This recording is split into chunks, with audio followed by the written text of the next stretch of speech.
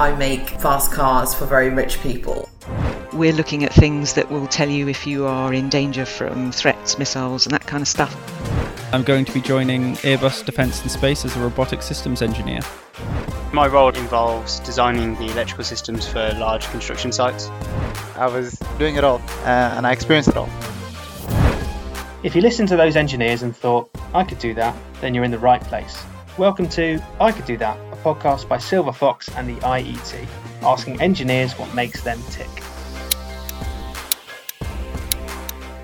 Hello and welcome to the I Could Do That podcast. I'm Alex. I'm the head of research and development at Silver Fox, and alongside today we have Andy Hughes. Yep, hi, I'm Andy Hughes. I'm the managing director of A.G.H Engineering.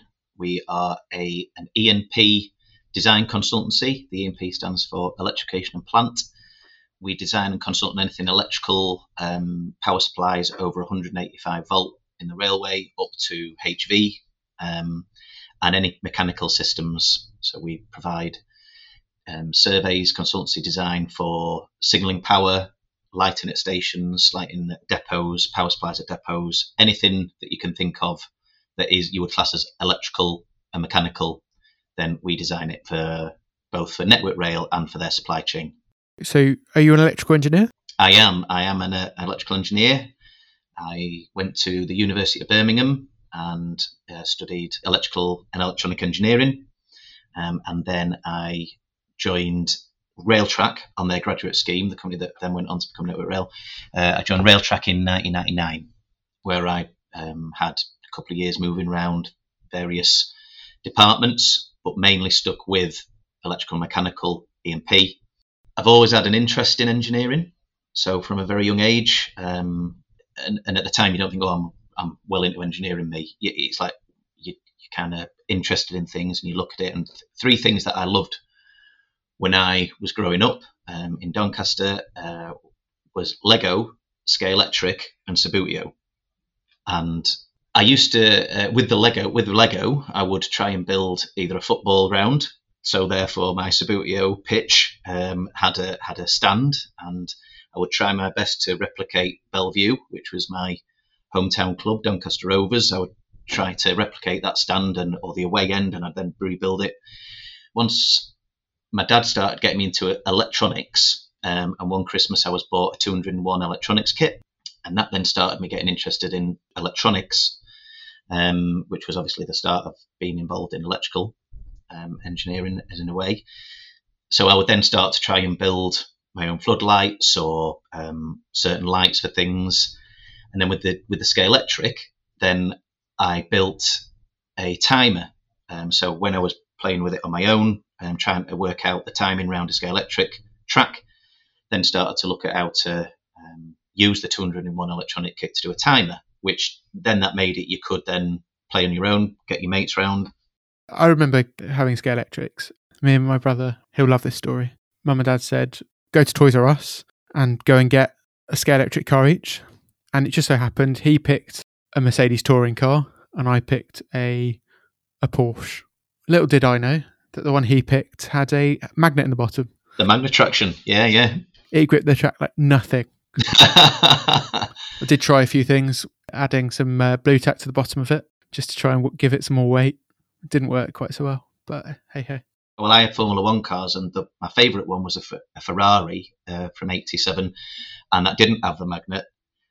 And frankly, as a kid, I was gutted because the Ferrari, which I loved, went nowhere near as fast as the Williams round the corner. Always been interested in Formula One. So from about 85, so I remember Nigel Mansell's tyre blowout in Adelaide, vividly watching that and being disappointed. But the changes in technology in Formula One, really from the mid-80s onward to the late 1990s, I was always interested in that as well. Loved it. I've always wanted my company to act like a Formula One company, that we want what we produce is obviously it's of a very high quality. It has to be able to perform and to obviously work. There's a Formula One car designer called John Barnard, who is a bit of a hero of mine. And I read his autobiography recently, and in it he said that if something looks good, it's probably well on its way to being right. I've had that ethos here with my company. So when we're doing a design, if that drawing looks good and it's detailed, and the report that goes alongside it looks good and it's detailed, you know that engineer's put a lot of effort in and it's already on its way to being right. Instead of it being, well, there you go, that's what you're going to get, and you're cutting corners. And I was interested to read that one of his cars is actually in the Museum of Modern Art in New York. And I thought that was amazing, that a Formula One car is in the Museum of Modern Art in New York. And it shows how art and engineering, that there is a link. Making something that looks good to the eye, you know it looks right, is very, very important. Okay, right. I feel like we could be here for hours. Not because of your long answers or anything. Just we could end up talking about F1 for hours. I did GCSE electronics, but I have also always had an interest in art or specifically graphic design. So for GCSE, I did electronics and graphic design. I then went to Doncaster College and did electrical engineering, and then went on to university. When it came to then leaving university, at the time, the careers fairs in and around 98, 99, a lot of the companies that were showing were management consultants. So these were the likes of Procter & Gamble, KPMG, Deloitte and Touche. And at that time, it seemed that everybody was going to be a consultant. Now, I couldn't get my head around how you just left uni and became a consultant. You needed a grounding in something. You needed to understand, obviously, how industry works, and then you become a consultant. But that's the way that they were obviously taking people, what they called the milk round back then. People finishing uni and then starting with consultancies. However, at a careers fair at the University of Birmingham, there was somebody in the year above me who, when I was then wandering around, he was on the rail track stand, and I'd seen other people from the uni from the year above, and they hadn't really given great feedback on the companies they were working for. However, a gentleman called Martin Jones, who's now the chief engineer at Network Rail, he shouted me over and said, "Oh, Andy, I'm glad I've seen you. I think you'd be perfect for this company, for Railtrack." And I said, "Why is that?" He went, "Well, you get to be in the office, you get to go out to site." And he explained and just said, and it'd be right up your street. And I applied, and then I've been in the industry ever since. You mentioned John Barnard's autobiography. What are 3 books you'd recommend? So the first book is called The Checklist Manifesto, and that's by an author called Atul Gawande. I've always kept copious logbooks, but one of the things that's always been useful is actually having just a list of things to do. Now, when I saw this book, I thought, actually, I'm going to give this a go. I think this could be quite interesting as to what someone else thinks about lists. And it's as simple as having a list but then what you do with it after that. So if you didn't achieve something on the list, are you going to readdress it, or is there a better way of writing the list? And what the book does is it's got really good examples of how various companies such as Boeing, how they came up with checklists to make sure their production lines were correct, and how they would then, if there was a problem, develop a checklist which they could then go through to make sure they won't have that problem again. Now, my company, when we do a design, we go through a heck of a lot of checking.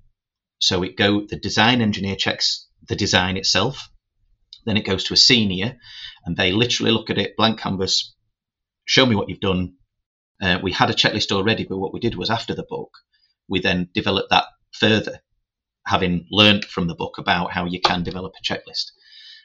So a simple checklist that you're going to take to Waitrose and do your shopping with, you can apply that across the board, and this book really was interesting as to how best to do that. The second book is by an author called Carol S. Dweck, and the book is called Mindset.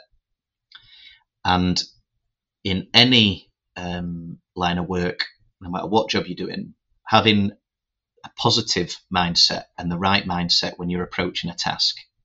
This book sets out then the importance of it and what other things to think about with your mindset, turning issues into something that can be issues or negatives into positives, and then coming up with a plan for the future. But basically going into each day and saying, what is my mindset today? And if you're not got a clear, good mindset, then it's important to then change that, because you'll get a lot more out the working day, your life, frankly. So Mindset is also a good book I would recommend. The final book is called Prisoners of Geography, and that's by an author called Tim Marshall. Prisoners of Geography sets out how basically each country has developed, what issues they've had with their geographical layout, whether they've got deep sea port, whether there is a flat plain into their capital. Now that's been quite interesting to read, because then it gets you thinking about how the rail industry works and why London, the major hub, what impact getting railway lines is to there and from there. And obviously we've got the HS2 being built, how economies work. So it does get you thinking. So although it's not specifically a business book, it is a real eye-opener as to how countries have evolved because of their geography. And it also gives you an eye-opener as to why some countries might appear paranoid or easier to control purely because of geography. That sounds interesting, actually, that last one. Yeah, it is. I would highly recommend it. What is the biggest challenge the rail industry is facing today? The biggest challenge that we're facing is going to be that we have enough competent staff to see us over the next couple of control periods and beyond. We've got quite a lot of people who are really coming to the end of their careers. They're British Rail people. We need competent staff, and that's not just I've got a degree. It is the fact that you understand how the industry works, you understand your job position and standards, and generally very broad understanding as well, not just pigeonholed, I'm a specialist. You need somebody, we need people who can write requirement documents thoroughly, correctly, so that they can be passed on the supply chain. But really it's getting competent staff in, and E&P out of all the departments is the one that the projected people, number of retirees and people leaving that sector, that's the real focus for definitely Eastern region, that we need competent E&P staff. With that in mind, and making sure that my company's got competent staff, that's why I developed, first of all, the apprenticeship scheme. It was great that we got that accredited by the IET. We then followed on and actually have now developed our internal professional development scheme, which takes anybody from any age, so that's who we're wanting to go for Eng Tech, then all the way through to chartership. And we support people through, it's got internal seminars, external seminars, guest speakers, which is key, really, really important that people don't just listen to me every day, or, we've got people who come in and give seminars on their career. And really, we wanted to develop the scheme so that we're giving our younger staff the best chance possible to become competent. And then throughout their career, they've had that really good grounding. We are working now with Network Rail. We're providing them support in their development of their own internal, the Eastern Region apprenticeship scheme. So a lot of the seminars and the route that we've got to be able to achieve chartership, then we're giving advice to them. And we've opened up, if people would like to come to our seminars, feel free, because it works both ways. You want the rest of the supply chain and our ultimate client to be competent. It's not just A.G.H being competent. You need everybody else to be at a very good level. The NSAR, they've estimated that within the rail industry, then we need between 7,000 and 12,000 additional workers each year, and that is staggering. Within the supply chain and at Network Rail, we need competent staff to be able to keep the railway running. And the railway is vital for the success of the economy. And after the pandemic, there's never been a more important time to get this right. So what we can't do is rest on our laurels and say, we'll be okay, because we won't be. We need to invest in the development of young staff so that we've got a good railway for the future. There's thousands of engineering graduates coming out every year. How do you think employers and universities can interface better to make that final product more beneficial for industry? I think that the way that academia and industry, we need to work together to be able to show anybody in education, young people all the way through, with what they're learning, how do you apply it in the real world? I vividly remember being in an exam at the University of Birmingham, and it was a maths exam, which to all intents and purposes, a degree in electrical and electronic engineering is a maths degree. It's applied maths. And it came to the end of an answer, and I drew a graph. I remember sitting there thinking, why does anybody need to know that? And it was only when I only then started with Railtrack and then working in design that then you can see that the likes of a Fourier transform or Laplace or matrices, how they are then used in the real world. I think if we gave academia support in that, and we're working with the University of York now, offering year-out placements, but also we've been talking to them about us coming in and showing them what the rail industry does and how you apply that learning in the real world. I think it would focus minds, and you'd get a lot more people thinking, if I get that now, this next bit of maths or this next lecture starts to make more sense. So that's something that we really need to do. And unfortunately, the pandemic has really also stifled people's understanding of what they're going to do with the degree. There's a couple of years now where people haven't been going to lectures and they've been sat in a room, and it's then even harder to think, what am I going to do with my degree? Because that mindset that suddenly has become the norm. Probably academia and industry need to look and think, do we need to help the people who've got through university the last few years and went through that pandemic? I interviewed somebody last week who said during the pandemic was the year that they were doing labs. And he said, I'd like to redo the year again. Even though he'd passed it, the young man said, I'd like to go back and do it because the interaction in the lab and listening to people's thoughts on what we're doing in that lab, we've not had. And I thought that was really good that he'd done that he'd taken that board, because to suddenly say I'm going to have another year of my life at university with the cost as well, that's no mean feat. However, I think he's going to stand himself in very good stead. This podcast is produced by the IET and Silver Fox. Silver Fox proudly support engineers around the world with all their cable, wire and pipe labelling requirements. The Fox in a Box thermal printer has the ability to print a whole range of thermal labels with one software, one printer and one ribbon, saving loads of time for engineers out in the field. For more information, please contact Silver Fox.